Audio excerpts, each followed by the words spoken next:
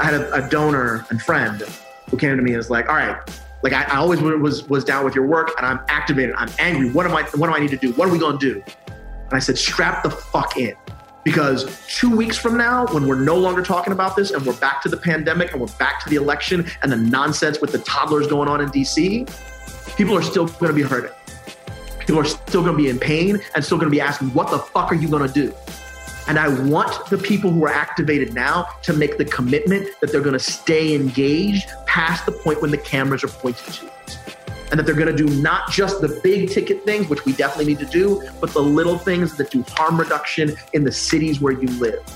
Both and. That's how adults get stuff done. Sometimes it's what you can get. Sometimes it's the principle. And doing that balance is critical if we're ever going to actually make progress on all of these unpaid debts. In the midst of a wild, needed national conversation about policing in America, there's no one better to talk to than Dr. Phillip Goff, a longtime expert on policing, who's also a professor at John Jay College and the co-founder and president of the Center for Policing Equity.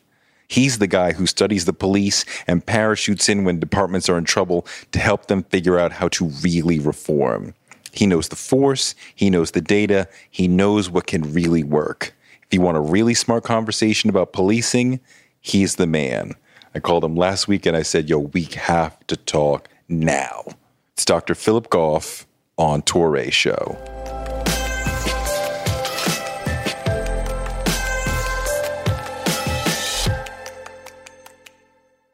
I've been at several protests over the past period, and I've seen what I would feel like are police attacking citizens. And we've seen lots of videos where police are being aggressive towards citizens who are compliant, who are, lying on the ground or kneeling on the ground.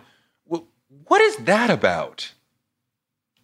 I mean, there was a headline in Slate saying police break out in violence across America. Right. The narrative that they will have on that is you have people who are being unresponsive to lawful orders. You didn't hear the lawful order. They won't disperse. It is a public danger. And anybody there is up to no good because they have a curfew after all. And all the good people are already home before the curfew, even though in Santa Monica, they let people know after 3 p.m. that the curfew had been moved up from 7 to 4 p.m. Mm. So, and in fact, many people didn't get the alert until after the curfew was in effect. But the reality is, remember where we are. I know that it's hard to remember, but remember we're still in the middle of a pandemic. Mm-hmm. And then in many of these cities, we're supposed to be locked down. The amount of stress and anxiety, people losing their jobs, not having their jobs, cops having to go out with no PPE because there's been no federal support for that, no testing, their family, their kids not being able to social distance because there's no place else to go. Hotels are shut down and cops can't get access to it. The cops are as stressed as the rest of us. And in New York, at least, the cops had a 4 times higher rate of contraction of the virus. Right. So they're feeling under attack by this viral enemy. And now they're getting called names. They're like, I wasn't even in Minneapolis. I didn't do that. I had nothing to do with it. I think that's awful. That's not to excuse. That's to give the context of what they would say is why that one time they didn't hold their cool. That one time they spoke out of turn. What we're really seeing, though, is what can happen when there isn't accountability for people who are tasked with solving problems, with taking away life or liberty. I mean, it's not more complicated than that. Part of it seems to be that when these protests devolve into violence, most Americans go, oh, the protesters were violent. And they aren't going to say, well, the police started it, right? If they see police beating somebody up, they assume that person must have done something to deserve that. So in a way, police attacking, for most people, serves the police's needs because it proves that they're right. Because if they weren't, because they're beating somebody up, it must mean that the person did something wrong. Yeah, I mean, so you're also seeing the logic of white supremacist organizations infiltrating protest, right? Because if a white supremacist throws a Molotov cocktail, then runs to hide behind a black person, and black people end up getting beat up by the cops, the narrative is protesters were violent, black people actually are damaged, black communities get burned down, white supremacists are winning left and right. right? But the narrative we have is that these people might be dangerous and they might be deserving of harsh punishment from law enforcement or from the criminal legal system, like sort of downstream. So anything that goes wrong, it's Black people that suffer. Even our protest has to be perfect. Even our anguish and our grief has to be perfect. And if you don't understand that as part of someone looking at the experience, understand that that's a weight that the protesters I talk to and the organizers I talk to, they're carrying with them, is that their protest, their grief has to be excellent. We've seen officers showing a white supremacist signal in photographs, in videos. How big of a problem is that people in white supremacist organizations are in our police forces? Well, I'll answer that question with a question. If the FBI came out with a report and a judgment that said white supremacist groups are determined to infiltrate municipal law enforcement, would you take that seriously? Yeah. Okay, yeah. So that happened. That's a real thing from the previous administration straight through. So since the FBI has said that's a problem, I tend to agree that that's a problem, right? They came out publicly and said it. How widespread do we think this is? So it's difficult to tell because while there have been public statements on the fact that it's a problem and that it's a trend, there hasn't been public statements on the confirmed knowledge of how many and where. But I will tell you that when I walk into roll calls in police departments, I am met with people, throwing me dap, and I'm met with people throwing me suspicion that makes me very concerned about what would happen if we were left alone in a cornfield.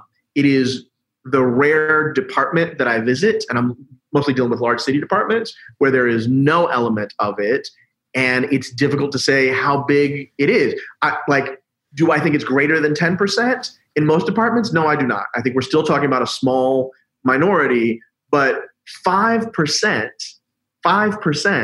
of a department being even marginally affiliated with the Klan. Maybe they don't pay their dues, but they show up to the cookout, right? That's 1 in 20, right? 1 in 20. So that's a terrifying number. If it's 1%, so much the better. If it's 0.5%, so much the better. But if we're talking about percentage that we can start, counting on our fingers, as opposed to fractions of a percent, we should be worried. And if the FBI thinks it's a trajectory, it's a vector, it's not just an anomaly, then how on earth is that not something that stabs at the heart of public safety and public health and deserves the kind of attention the FBI has been calling for and has not gotten? That is frightening as hell, that as much as perhaps 10% of big city police forces are actual white supremacists. I don't believe it's that high. I think I'm using that as the ceiling. It's almost certainly not that high anywhere, but I don't know how to guesstimate it, right? I don't know if we're talking about 1 or a 0.1 because it's not available. And the point is the FBI thought it's serious enough of an intent that they've been calling for help, right? They've been calling for help and have not received it in the way that they need to. And the police departments are not motivated, are not interested in weeding out people who are white supremacists? What is that about? So, Teray, I'll answer that question with a question. How do you fire a white supremacist for being a white supremacist? I mean, that alone is not enough. You could have a statute that says if you are a dues-paying member of the Klan, you can't join. Did the Klan even take dues anymore? I don't know. What this is because it's ideology and oftentimes it's protected by First Amendment, you can't fire somebody for being a member of a Facebook group, for sharing messages, especially if it's not public. What you can fire them for is for their behavior on the job.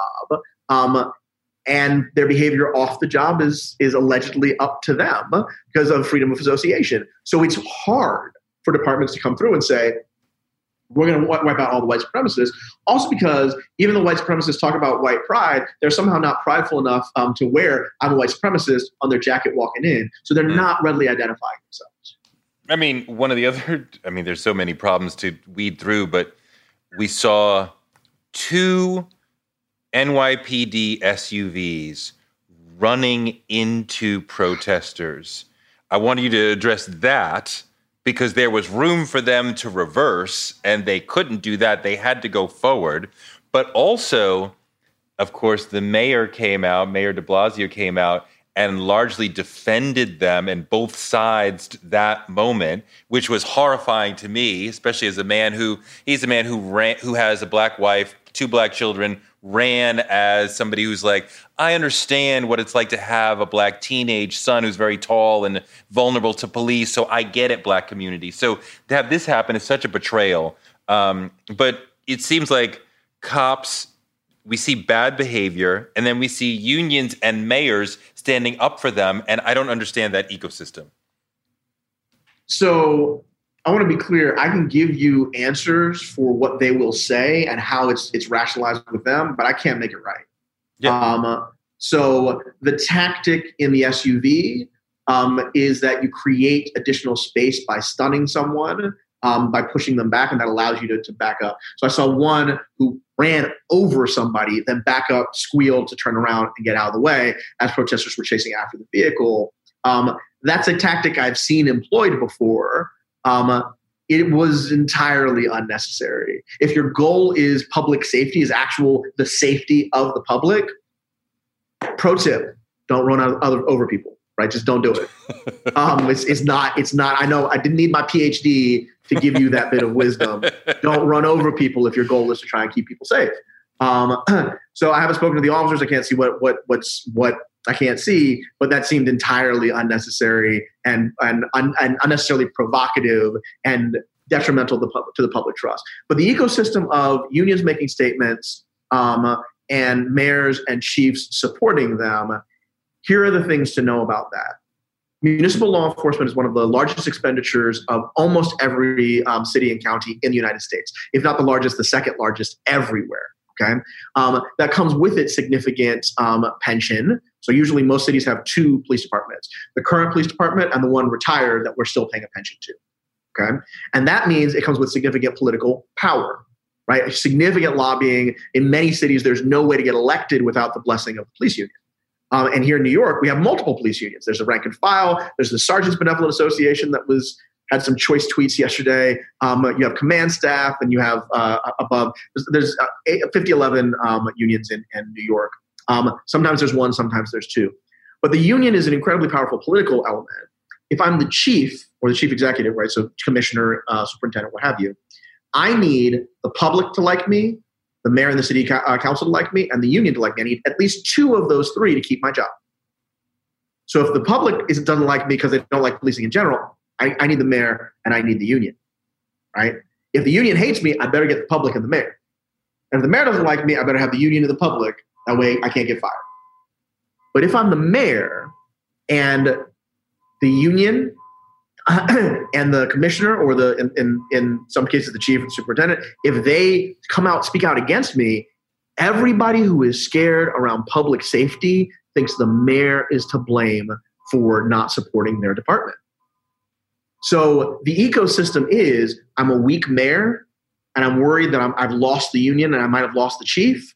I got to support them. Otherwise, they're going to come out very vocally against me and I'm going to lose the public, which is my constituency. If I'm a chief and the public hates me, I better lean into the union. Otherwise, I lose my power to go after the mayor and I might lose my job.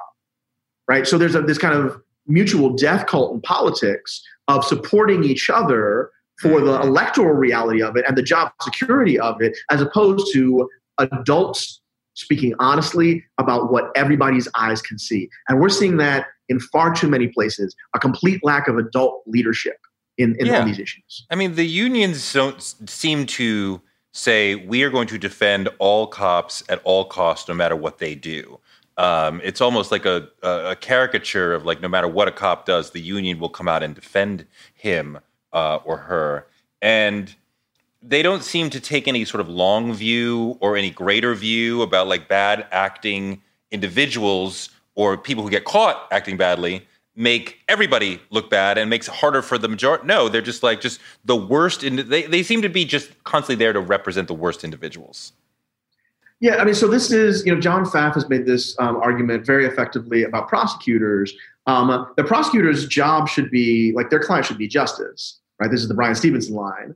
And their job should be determining the values of the case and what the appropriate accountability should look like. But if you're a prosecutor and somehow you fail to seek the harsh punishment that a community wants, even if the reason is because you have a principle as for why, you're going to lose the next election, right? People don't think about their DA. They don't think about their prosecutors unless there is a case where they weren't harsh enough. It's rarely that they're like, oh, you were too harsh. There's no incentive to not be too harsh. That nobody loses because of that until very, very recently. Until recently, you see some of that, right? But go on. Very, very recently, like last 2-3 years, we're starting to see that as a movement. And God bless the folks who are making that possible. If I'm a union leader, if I'm a chair or a president of a union, right, I'm not getting thrown out because I defended too many people too adamantly. I'm getting thrown out because some people are like, hey, they didn't defend Jeff, right? I could be next. And the person who runs on, I'll defend Jeff. That means I'll defend all of you. Hey, that's a safe bet. There's no incentive for wisdom in the voting or electoral process here. The incentive is for draconian. And until we fix that incentive structure, it's going to be difficult for adults to be in charge. How much of a problem is the way they dress and the over-militarization of police departments? So it's a good question. On one level, I think it matters symbolically because if you come dressed for war, but then your mind comes ready for war. I'll say, having observed folks using Bearcats and tank-like structures in the riot gear, which law enforcement refers to as like their turtle gear, that the behavior is not often all that different, right? You're not often much more emboldened because you have a shield and a mask than you were before. The real deal is it's because I got 20 people standing shoulder to shoulder with me, right? It's because I'm rolling deep. It's not because of how I'm dressed. So do I think it's a good idea to demilitarize our law enforcement? I absolutely do. Do I think it's a good idea to take the militarized tactics out of our law enforcement? I think that's a deeper thing. But the equipment, I am less moved that is a major lever on change. But let me give some context on this. There have been a lot of folks who've come to me, they said, well, Magic Wand, what do you want to do? Right? You want to fix all of this. What's the one thing? What's the silver bullet? And I keep trying to tell folks, I need you to grow up. What we're looking at right now is not the outrage of our good friend George Floyd, who we knew, who got killed by a man he knew. We didn't know him. This is not about the one man. It's not about the 20. It's not about the 3 high-profile ones in the last 2 weeks. This is the unpaid debts owed to Black people throughout this country's history. And if you imagine that we're going to, with 2 or 3 policy tweaks, fix policing that way, go to bed so that the adults can fix this. Right? This is not about one thing. We're going to need huge quantum leaps, and we're going to need harm reduction, incremental change, system change, radical change, all together, because we're not just trying to fix one public system, which is, by the way, now not just one public system, because policing and public safety is also mental health, and it's the ER, and it's family planning, and it's suicide prevention, and it's substance abuse. Like, it's all of those things. We're not just fixing that. We're fixing our unrepented sins and our unpaid debts. So it's going to have to be a lot of yes and all over the place. So militarization, sure. It's not top of my list, but it's somewhere on there. And if somebody can get it done, good for them. We live in a world where you can get anything you need delivered to your door thanks to DoorDash. If you don't want to do the dishes or you feel a little sick, let DoorDash bring dinner tonight. My family uses DoorDash all the time because it connects us to our favorite restaurants without us having to drive. Last night, we got some Indian food for my wife, some gumbo for me, and sushi for the kids. And everyone was happy, and we didn't have to do the dishes. The process of ordering was quick and easy, and I love DoorDash for real. So I was so happy to do this for them because I'm a customer, because I know DoorDash is your door to more. Must be over 21 to order alcohol. Alcohol available only in select markets. DoorDash, your door to more. Download the DoorDash app now to get almost anything delivered. One of the people who helped inspire me to want to be in broadcasting is Oprah Winfrey. She's an inspiration for so many of us, but her daytime talk show was so incredible. And it told me that you could be Black and authentic and real on TV, and that made me want to do it too. Black Stories, Black Truths is NPR's new collection that's a celebration of Blackness. Each of NPR's Black voices are as direct, varied, distinct, and nuanced as the Black experience itself. In the Black Stories, Black Truths collection, you'll hear stories of joy, resilience, empowerment, and how to create world-shifting things out of struggle. Every episode is a living account of what it means to be Black today, told from a unique Black perspective. Black perspectives that haven't always been centered in the telling of America's story, but now they are the story. On NPR's Black Stories, Black Truths, you'll find a collection of some of NPR's best podcast episodes celebrating the Black experience. Hear a feed of episodes from across NPR's podcasts that center Black voices. Turn on NPR today and hear a range of voices as varied, as nuanced, and as Black as we are. Stories should never be about us without us. Listen now to Black Stories, Black Truths from NPR, wherever you get your podcasts. Influencer. It's a word that gets tossed around a lot these days. There is a woman who went the distance, who broke ground as the first true influencer by living a remarkable life. Her name, Elizabeth Taylor. I'm Katy Perry. This is the story of the original influencer. This is Elizabeth the First. Elizabeth the First, the podcast, wherever you listen. When you look at the George Floyd arrest as an expert, what do you see? So when you look at, when you're watching the video, it's difficult for me to be an expert first. I'm a Black man first. There are some of these that are really sickening. You know, the Ahmaud Arbery one was like, it's physically made me ill. The first time I watched it, I remember I threw up. And I have a cast iron, like how I got this stomach so because it's cast iron. So I'm not used to having it come back out. I like to savor it. The George Floyd, and honestly, even without video, Freddie Gray was another one. There was kind of intimacy to the violence that felt sickly. And what we were watching, especially when you understand that Chauvin was made aware there was no pulse and there was 2 minutes and 53 seconds of continued pressure to cut off airflow and blood to his brain. And his face was a face of defiance, as if someone was doing something bad to him. He almost seemed bored. Like he's just posing beside the big game, and he's just... I tell you, that was not what that face meant to me. Having seen officers in the field with that face, I recognized it as something different. So there were people there screaming at him, saying, "Get off him," saying he's not moving, after he had narrated his own murder. And what he was saying was, y'all don't matter to me. Y'all can't do anything to me, right? You can't make me move. I can do this for exactly how long I want to do this. It wasn't boredom.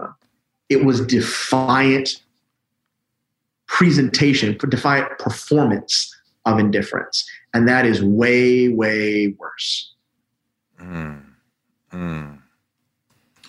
It's all right. We're clearly going to be in it this whole way through. You got to give me a heads up. Am I allowed to curse on your show? I don't remember if I'm allowed to curse on your show. Absolutely. Okay, excellent. Then we will have less of me trying to restrain myself, and we'll get a little bit more raw Philly. Just even like the move that he's doing, I don't even understand that. Like, it doesn't. In no way does it seem professional or an attempt to subdue a person. So the argument that you'll hear from tactical folks is that if you control the neck and the head, you control the rest of the body, and you can do that in a way that is less dangerous to the person who's doing the controlling. So you wouldn't know it's from the body, but in high school I was a former wrestler. Like, you can control the head, you can make the body do a whole bunch of different things. So grapplers know that is a wise tactic, though it's also dangerous if you don't know what you're doing or you're careless with it. So it is within policy in Minneapolis PD. I am guessing they're going to change that policy. And it's within policy a lot of different places that if someone is struggling on the ground, even if the struggle just means they're kind of wriggling and trying to get out from under, you can put a knee on the back of the neck to hold them still, because it's less likely that you will, with an errant knee or a hand, get hurt. He was not struggling except to breathe. So there's no way you can justify that movement as proportional to that risk. Like, you just can't. It was a murder. It was a depraved indifference doesn't get to it. He had 2 minutes and 53 seconds to decide whether or not he wanted this man to continue not to have a fucking pulse. It was a murder, and he looked right at the camera while he was doing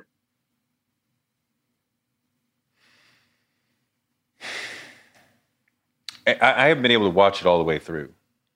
It's too hard, this one. It's too much. It's too much. And not only do we have Derek, but there's 3 others who are aiding and abetting. What's going on with them? So I'm not going to speculate in terms of what's in people's minds, but I will tell you that Chauvin had been on the force for a while. So I believe he was the senior most officer on the scene. That means that he comes with a kind of social and positional power over other folks. And if someone were to say, hey, man, hang out, there is a cost that officer has to pay later, right? Maybe it's a social cost. They get teased. You'd hate to think that someone refused to stop a murder for fear of being teased, but that's a real thing. But there also could be worse costs. There could be people not coming when you call for backup. And that is part of the culture of law enforcement, is that we have each other's backs, because we know that at any moment we might need that. But the reason why the duty to interrupt unlawful behavior was put into the regulations of Minneapolis PD is because there were community folks who wanted it. You had a chief who was ready to reform, and they were already getting data back from nerds like me on, yeah, y'all need to really do this. So we know that there's no excuse for it. But it's hard to imagine. So try to imagine you and I, we're going out for drinks, right? You with your bike, we're going to try and find a place for it. And me walking from the subway, we're going out for drinks. And you know me, I'm a good guy. I fight for what's right. I've had your back. Folks come after you on social media. I come after them, right? Like, we're boys. And all of a sudden, we're in a bar. You go to take a piss. You come back, and I'm sitting on somebody. And they're struggling. I'm like, this jackass trying to mess me up. And they're trying to beg for their life. And I'm like, whoa, this is crazy. That's a really cognitively dissonant thing. Because you didn't think you were showing up to go to drinks with me, and I was going to murder somebody. So when you're watching someone getting murdered so casually, it might be difficult to figure out that that's what you're watching. There's no excuse for it, but I imagine that might be disorienting to some people. It is, however, your job as law enforcement not to get disoriented in that moment and to step in and prevent one of your fellow officers from murdering somebody. I don't know. Like, there's no making sense of this. A man who had killed on the job previously decided that he was going to murder this individual. I don't know where within the 8 minutes and 46 seconds he decided he was going to murder him, but he decided to murder him. 3 other officers were available to stop the murder in progress and did nothing. And that they murdered with the uniform of the state on their bodies means that the United States allowed and trained for people to go out and murder people and to endorse the indifference. Obviously not every cop, right? I'm not trying to paint policing all one way. No. But that's what we saw. Don't try and make it something that makes more sense. It's just that. The other sort of angle of this is that it was filmed. right? And 10 years ago, their cameras were not ubiquitous, and now they are. And I have talked to officers who have said, we know cameras are everywhere. So we behave differently because we know any and everything could be filmed. And he clearly saw the crowd and the cameras. Look straight at it. And continued. And that doesn't make any sense to me. So I'm gonna push back a little bit on this idea that officers change their behavior. The ones you've talked to are probably some decent human beings, right? And also they imagine that there might be consequences. I wouldn't be friends with somebody who's a piece of shit. Right. I mean, I like to think so too. But so for a lot of them, they imagine that there will be consequences if they're caught on camera doing something they shouldn't. So they're aware of that. But for lots in law enforcement, they think that what they saw on camera, not this time, but what they saw so many times before, that's all right. It was okay. Why would I change my behavior if what I thought I was doing was okay? If it was literally within my training. We train officers to do things that nobody in this country thinks are okay. And then we're surprised when they do them and there are no legal consequences for that. There are things that are legal that are not moral and ethical. That's always been the case in this country, right? And the fact that we have licensed law enforcement to do that means that we have to clean that up.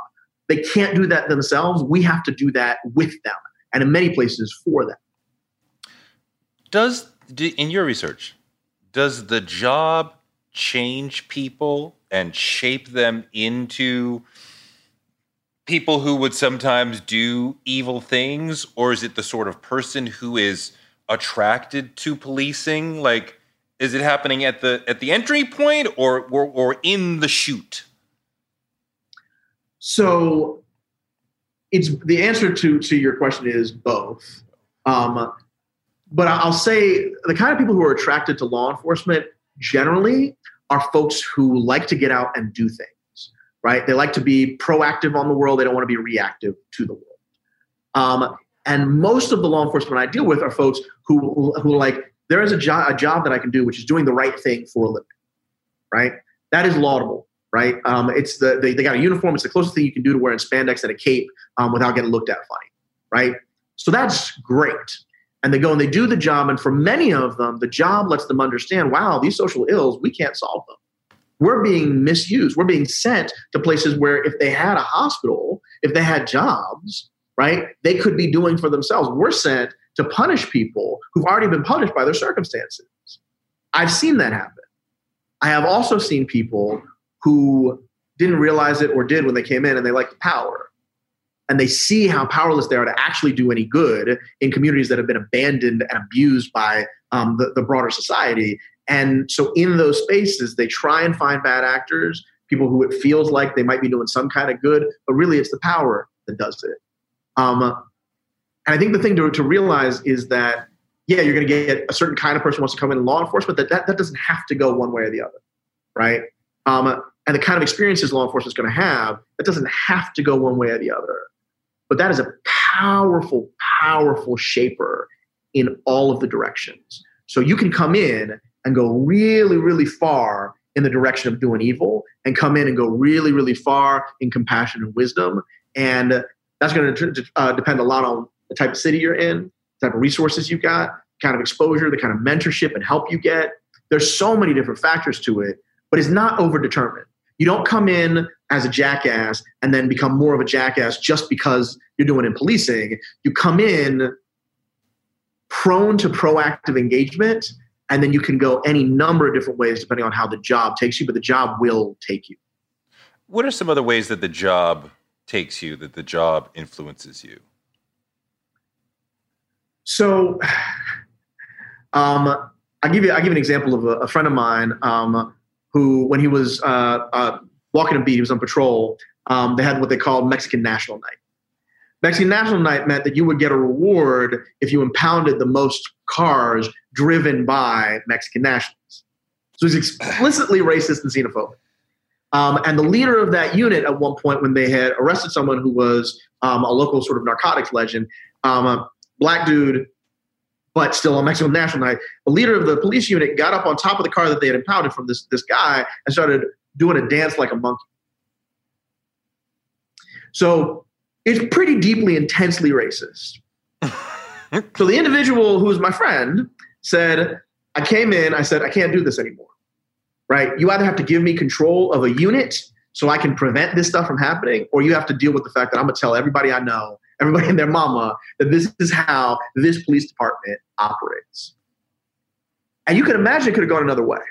You can imagine you're like, okay, he's a bigot. I don't have to be. I'm just going to find a way to make do and do my own thing. And so you pull inwards. You can imagine it could have gone a different way where you knock somebody's block off. Like if I was tall and big and strong, like we would have been fighting in my 20s. Are you kidding me? But the point is you get exposed to moments like that. And then the next day you're in the same neighborhood and seeing a woman who has been brutalized by her partner and whose kids are afraid every time a man walks into the room.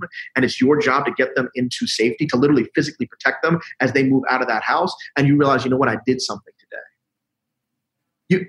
You will not have experiences of the kind that police have every day. That's why there's so many police procedurals, is because you go out and ride along with law enforcement. But every day is different and it's powerful. Not in the cheesy way of, a police procedural, but like it is like you are dealing with people in their worst, in their most transformative moments every day. And you are a key player in that. There's no way that doesn't change you. There's also no way to know what ways it's going to change you. Do they tend to see themselves as heroes? Yeah, and I mean, I think it's important to resist generalizations on this. I have known people who definitely feel like they're heroes. Who feel like they have earned a cape made of the same polyester. And I have known people who, when you say, wow, you're really heroes, they'll spit at you.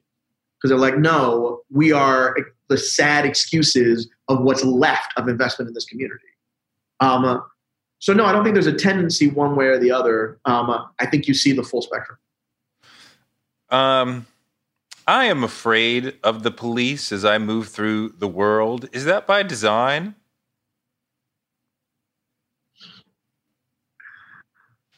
Whose design? I mean, yeah. Their design. Like, do they want me to be afraid such that I'm easier to control? No, I don't think that this is a sort of vast conspiracy of white supremacy. I think these are a bunch of unfortunate accidents of white supremacy, right? It's white supremacy. It's just not that there's somebody, trying to pull the strings.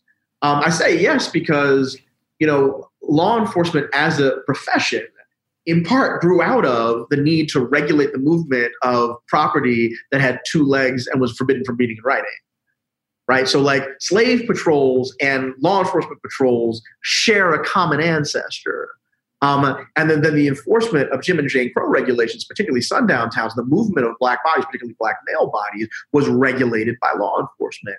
And there was no point when America said, wow, that was super fucking racist. Let's stop that and reinvent. Right? There was no moment of like, hold up. Do you see what we've been doing? That was so racist yesterday. Today, going to be all new.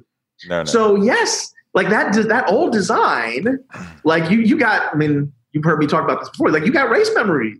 It is of course by design. It's just not the design of the people who are in power right now. They're not thinking about that. They weren't explicitly tasked with that. And they don't measure their success by your fear, at least not directly. Right. But it is a legacy that's not vestigial. It's still active in the way that law enforcement deals with us. But I mean, the way that terrorism works is that we attack one person and that sends a message to other people. And it seems quite often that law enforcement knows how to make an example out of somebody, which then leads me to go, oh, wow. Like if you just get in their way a little bit, they might flip out and attack you. So like, and thus the fear becomes a tactic to like, we don't even have to worry about him because he's a big wimp and he'll run away as soon as we breathe. That guy over there, he's a little more hard. But there's probably more people like me who are like, I'm running because I don't want any part of this, which they've created by incidents that we've seen. So I think that's right. The issue, though, is who is the we who are scared? Because if the we who are scared are just the criminals, mission accomplished, right? They're not. The issue is, I say, the issue is it's not we who are criminals. It is we who are black. Yeah. Right, exactly. It's we who are black and especially the bougie black people. God, I'm like, keep that shit away from me. I don't need the gas. I don't want the clubs. I don't want none of that. I don't even want you talking harshly to me, please. I got sensitive ears. Remember The Usual Suspects, and they were like, the one who did it will sleep well because he knows like the worst is already happening. Like I'm the one. The criminal is like, hey, you know, I budgeted for this. Like I'm like, yo, like I'm scared because I'm trying to do everything right, and you're coming at me. So yeah, I think that in the minds of law enforcement that. You know, in the perspective that I hear from regularly, it is absolutely like all of proactive policing is we're going to be on the corner where you're going to go so that we can prevent you from doing that. Our presence is a deterrent. Right. And we want our presence to be a deterrent. The issue is that when you've decided to criminalize whole communities and behaviors that everybody does, but you're only going to enforce them when black people do them, then you're not scaring criminals, which are hard enough to scare in the first. What does eating healthy mean to you? Whatever your eating goals, Thrive Market is the best place to get all your groceries and household essentials. And getting Thrive shipped to your door is like having a great supermarket right outside your house. I love that Thrive Market carries brands with the highest quality ingredients and ethical sourcing methods. Whether you're looking for organic kid snacks or low-sugar alternatives or gluten-free essentials, Thrive Market's got it, and their site lets you curate your shopping experience quickly. And as a Thrive member, I save on every order, usually about 30%, which of course I love. And when you join, you help a family in need with the membership matching program. Join in on the savings with Thrive Market today and get 30% off your first order plus a $60 gift for free. Go to thrivemarket.com/Toure for 30% off your first order plus that free $60 gift. That's Thrive, THRIVE market.com/Toure. thrivemarket.com/Toure. On March 16, 2000, 2 sheriff's deputies were shot in Atlanta. Jamil Al-Amin, a Muslim leader and former Black Power activist, was convicted. But the evidence was shaky, and the whole truth didn't come out during the trial. My name is Mosi Secret, and when I started investigating this case in my hometown, I uncovered a dark truth about America. From Tenderfoot TV, Campside Media, and iHeart Podcasts, Radical is available now. Listen to the new podcast, Radical, for free on the iHeart Radio app or wherever you get your podcasts. First place, you're scaring communities, which means that we're not calling. The reason why the clearance rate for murder in Baltimore is so low is who the heck in Baltimore thinks that the black murderers are less dangerous than the police? Right. Right? Like, live with that. When you know who killed somebody, you're like, but the police can't protect me. I'm going to trust the murderers over here. Right? Like, that's a life. That's not something that's a character flaw of the people of Baltimore. Right? That's a policy failure of the department. What's your position on abolition? We're talking about slavery or policing. I'm pro-slavery abolition. When I started talking to Black Lives Matter folks a lot and started to hear the argument that we should not have a police force at all. And at first I was like, what are you talking about? There must be something. And they're like, okay, colonized mind, wake up. How often do the police come into a situation and make it better? How often do they come into a situation and make it worse? And I would be like, well, you know, what would be the response? Like, what would women do who need protection from domestic violence? They're like, oh, well, please. Like, you definitely want the cops to come into your home to sort out that stuff.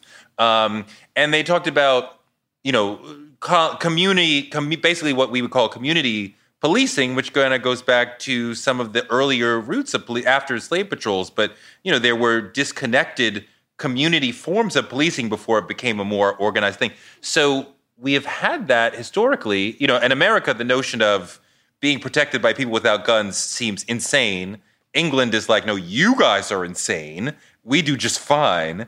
What do you think about getting rid of the police force altogether? So yeah, I love the English model because since there are so few guns, right? Like, it's not stop or I'll shoot. It's just like stop, or I'll say stop again, right? Like, it's a great moment of, I guess that's what's happening. Like, stop, or I will come around to your place later and we will have a very stern conversation. But are they ineffectual? Are the bobbies like not getting it done? No, I mean, so if you could take the guns off the streets, then you wouldn't need to put guns in the hands of officers, for sure. I think it's interesting to note that violence rates in the UK are higher than they are in the US, but hospitalizations as a result of violence are much lower. So you end up with fist fights and broken bottles, but you don't end up with shots fired. So no, like it's not a hit against the UK. The issue is you can have a kinder, gentler law enforcement when you have a kinder, gentler populace, like when people don't have long guns at the ready. So and on abolition, I think that it's really key to talk about what we mean by it. If abolition means that we're not sending law enforcement to try and improve a situation which is a domestic disturbance between two people, right? I'm in favor of that. If it means taking budgets that are massive and taking significant chunks of those budgets and putting it into the social programs so that people don't need law enforcement, so nobody needs to call them because their mental health, their substance abuse, and their other problems are taken care of. They have jobs, they have ways of making meaning of their lives and managing their emotions. I'm all in favor of that stuff. By the way, I have a place where we do that in the United States. It's a small place, but I think you might have heard of it. It's called the suburbs. Have you been there? It's lovely.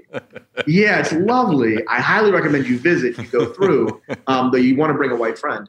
The point is, we already do this where public safety is about the resources of the community more than it is about the individuals who are there to punish. We do this all the time across the United States.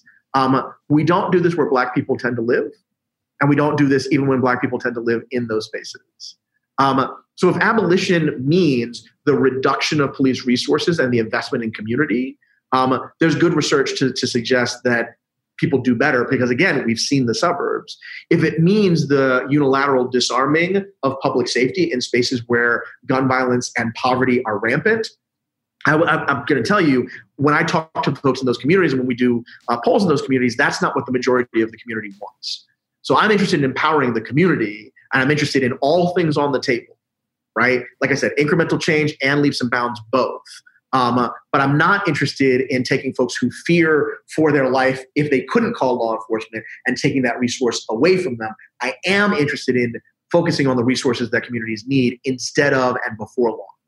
Some people would say, well, there's not that much crime in the suburbs, and there is a lot of crime in the urban areas. And I wonder, over the long term, how criminogenic is policing? Are the presence of the police, the heavy presence of the police in a given area over a long term of time, is that creating crime and criminals? So let me back up just a little bit because I think it's really important we get at what crime is, right? So you're talking about, you're basing that because I know you're a knowledgeable person, you're highly literate and numerate. So you're looking at statistics about what crime is. I think it's important for everybody who's watching and listening to understand there's no such thing as crime statistics. They don't exist. There is a myth. There's no such thing as crime statistics. Anyone who's like, I'm citing crime statistics, no, they're not. That's a lie.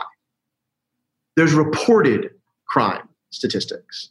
And the difference is really important because I know that you have been to college campuses and you have seen people smoking weed, right? I'm not going to say what you did when they were doing that, but you have seen that happen, okay?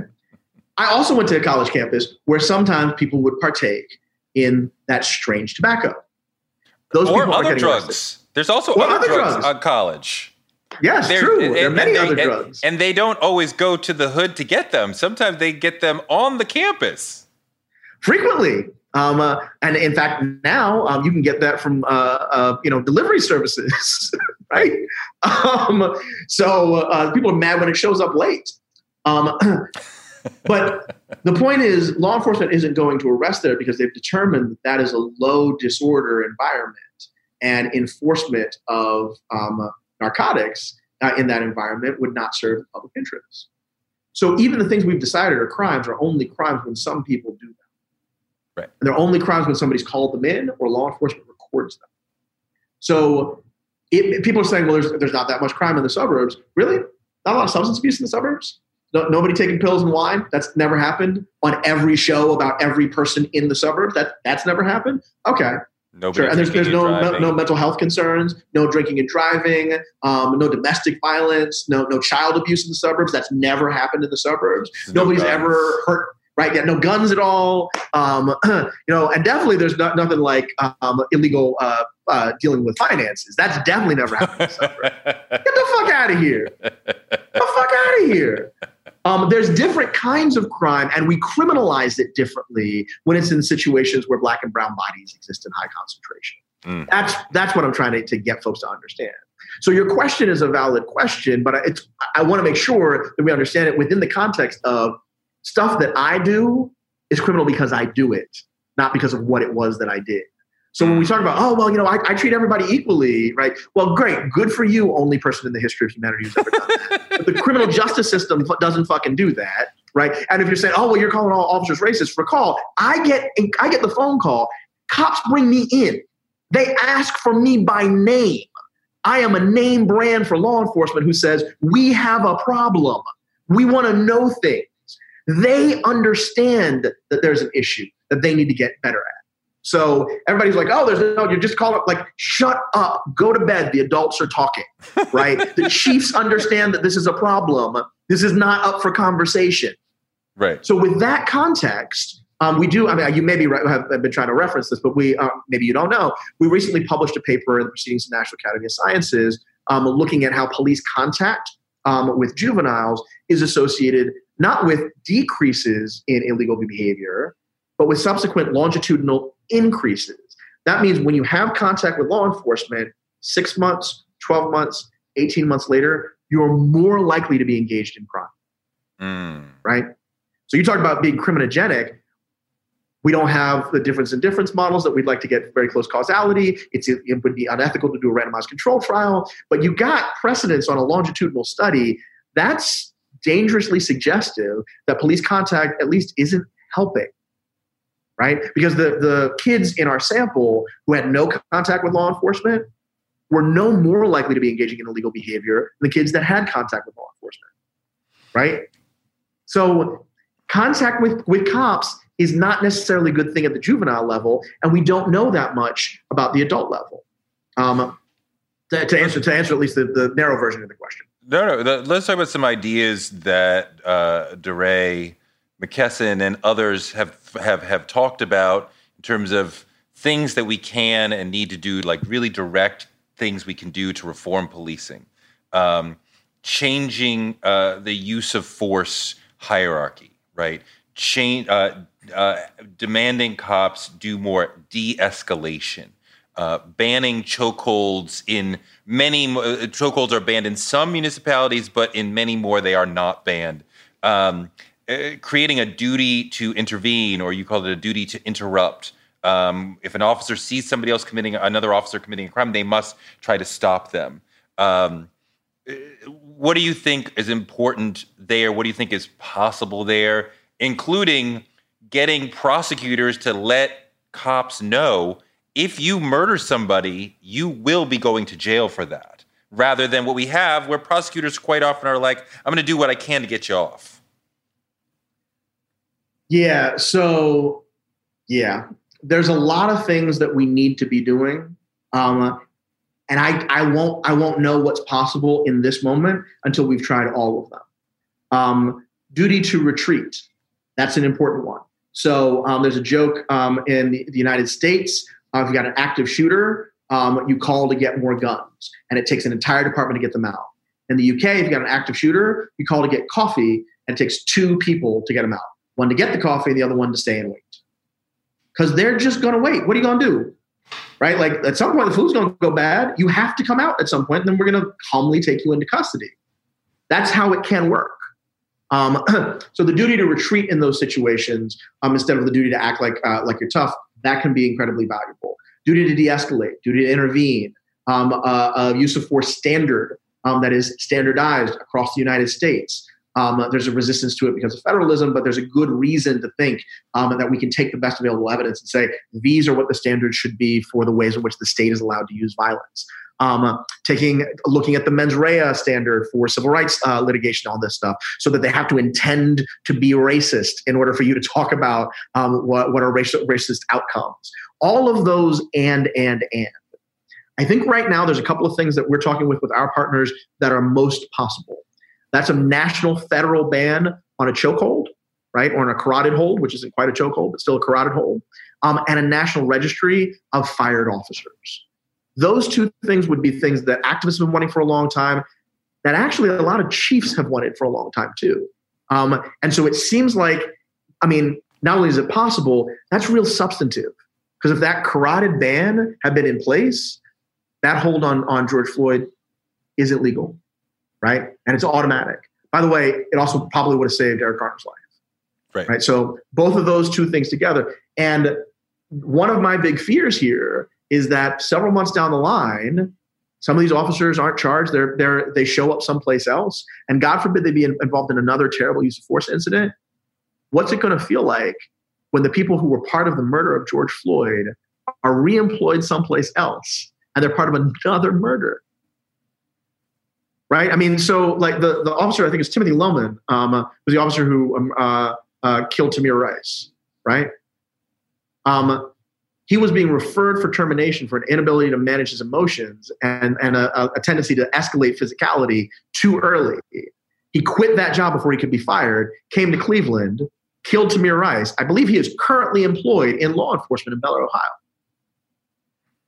How is that okay? Part of the reason is because we don't have a registry of officers who've been terminated for misconduct.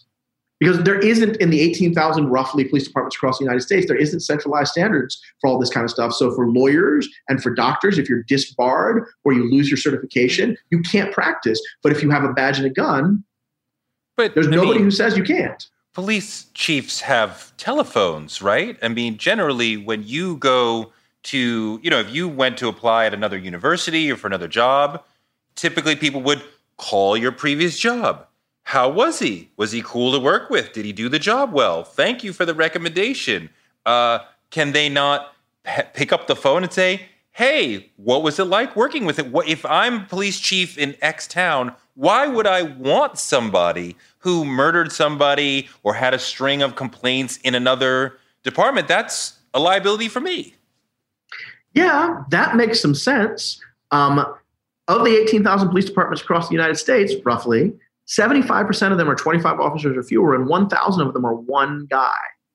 It's always a guy.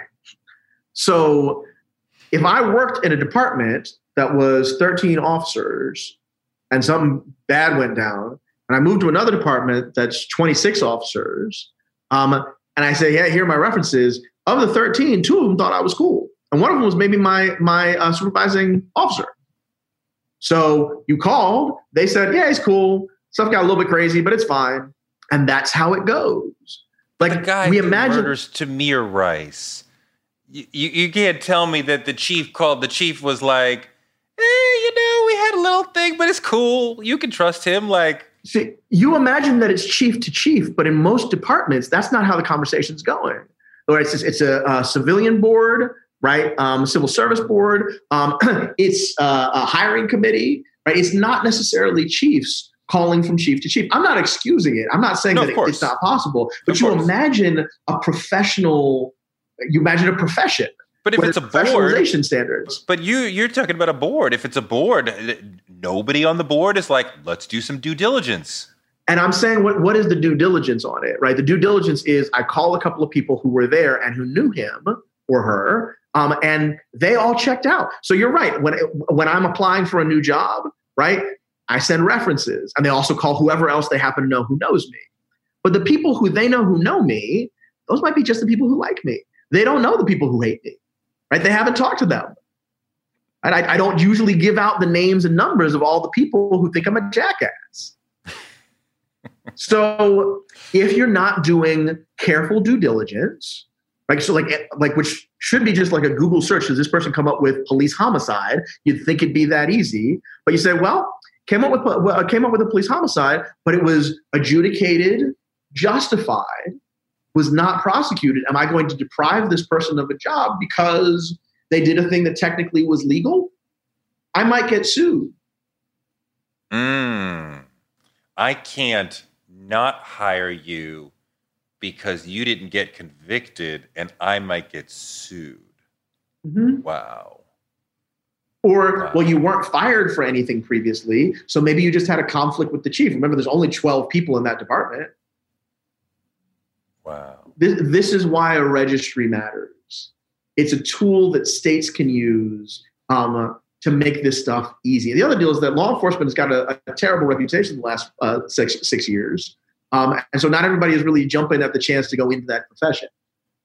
So they're trying to staff up, they're trying to hire as fast as they can to meet the needs of their community. And so sometimes you end up with people moving too fast.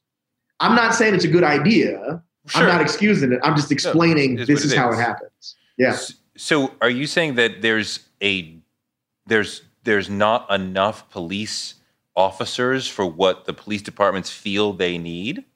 There are too few police officers? It is really a crisis across the country is in recruiting and attracting enough qualified officers. It's worth noting, however, in many departments, they have prohibitions against ever having been arrested, ever admitting to using marijuana, even if it's legal in the state afterwards, ever having been picked up. So there are things and associations with known individuals who've engaged in felony behaviors. These are things that disproportionately prevent Black and brown folks from signing up. Mm. So, which is part of the reason why you have police departments looking the way that they do. Are there other crises in policing that the average person may not? Because I had no idea that they felt like they had too few people, which is perhaps why they're hiring some people who I would say, hey, I wish you would not hire that person, but they're like, we're understaffed. Are there other crises that are affecting American policing that the average person wouldn't be aware of? I mean, yes, but we're almost at the end of an hour here, man. Like, how are you gonna ask me that question with like 6 minutes left? Yes, there are many crises going on. I think it's important. There's a couple I think it's really important to begin to understand, and the couple that are on top of mind that I want to, especially for your viewer, make plain have to do with the intersection of race and gender. So in all the research that I've ever seen and the research that we've ever done, one of the best ways to de-escalate interaction with somebody between law enforcement and the community is to be a woman. Because it turns out that when guys, especially guys in the community, end up doing macho shit, women have seen that before and are experts at diffusing it. But major city law enforcement is 87% men.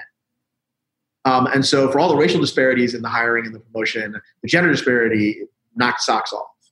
And that is particularly important as we start thinking about human trafficking and sex work. So the ways in which undercover work around human trafficking and sex work functions, I think people would be really, as appalled as they are by the violence, I think they would be shocked by how Vice Narcotics engages with the sex work industry. The ways in which people's rights are compromised, the ways in which people are unaware that they're engaging with law enforcement, and the ways in which particularly women and trans folks' bodies are treated by law enforcement.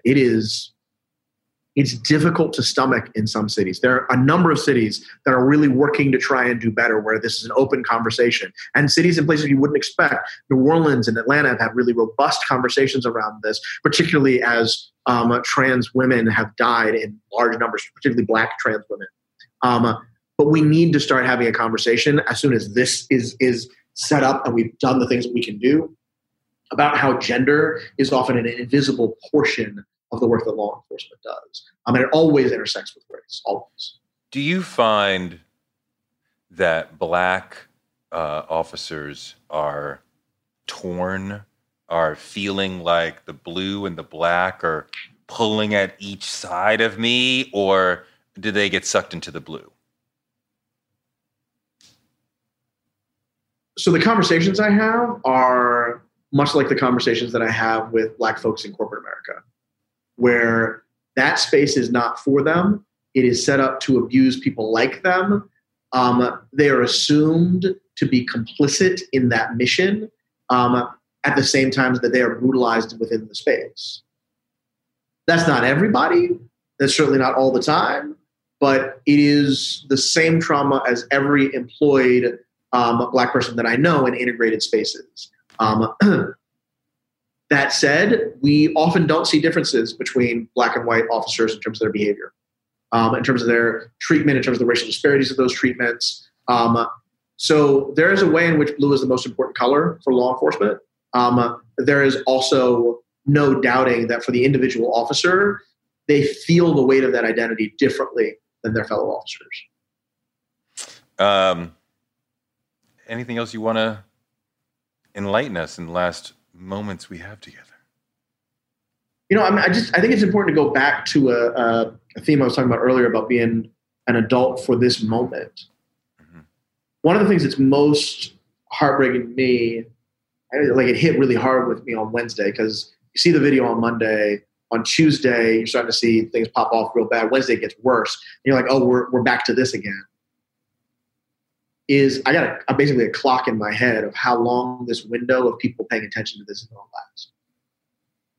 And as somebody who was here when Ferguson fires were blazing and was doing this work before then, it is so crushed. I get text messages from people in Baton Rouge about the Alton Sterling murder, talking about we're still working on it. Folks don't remember Alton Sterling, right? They don't remember. They're like, oh yeah, that was a name. Looking in the face of the folks who loved Philando Castile, like his partner, who was so calmly, like by God's grace, filming it, saying, "Please don't have killed my love." And the world moves on without having delivered a goddamn thing. No piece of legislation, even symbolic. No municipal policy, not a goddamn thing. And we're in this moment where people are talking about, we've tried all this stuff and it hasn't worked, so we got to do something even more radical. And I'm like, the fuck were you when we were trying that? Because when you say we were trying it underfunded. We were trying it like for 10 minutes. We have not even tried the basic incremental stuff. So it's gotta be yes and. And partly what that means is we've got to build up the emotional fortitude to keep looking when nothing's on fire. It's got to be both and it can't just be when Black people or white supremacists or whatever the heck is going on in this country right now are lighting stuff on fire. It can't just be the sensational story.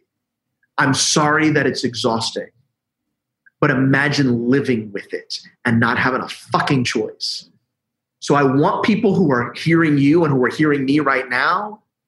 I had a donor and friend who came to me and was like, all right, like I always was down with your work and I'm activated. I'm angry. What do I need to do? What are we going to do? And I said, strap the fuck in. Because 2 weeks from now, when we're no longer talking about this and we're back to the pandemic and we're back to the election and the nonsense with the toddlers going on in DC, people are still going to be hurting. People are still going to be in pain and still going to be asking, what the fuck are you going to do?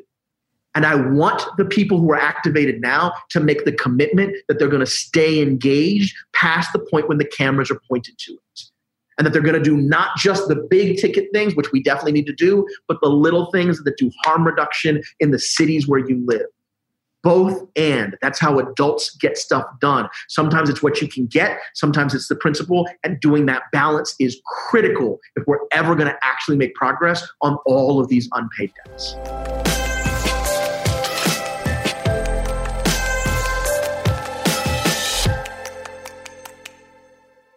Thanks so much to Dr. Goff for a great interview, and thanks to you for listening. And thanks to our super producers, Britt, Marcus Harkis, Noel, Sam Montes, Jason Reynolds, and Gerville Calais.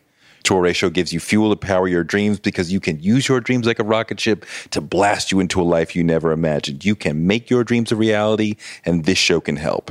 You can find me on Twitter at Touré and on Instagram at Touré Show and on Patreon at patreon.com/Touré Show. Touré Show is written by me, Touré, and produced by Jackie Garofano. Our editor is Ryan Woodhall. Our photographers are Chuck Marcus and Shanta Covington. Our booker is Claudia Jean. And we're distributed by DCP Entertainment. And we will be back on Friday and on Wednesday with more amazing guests because the man can't shut us down.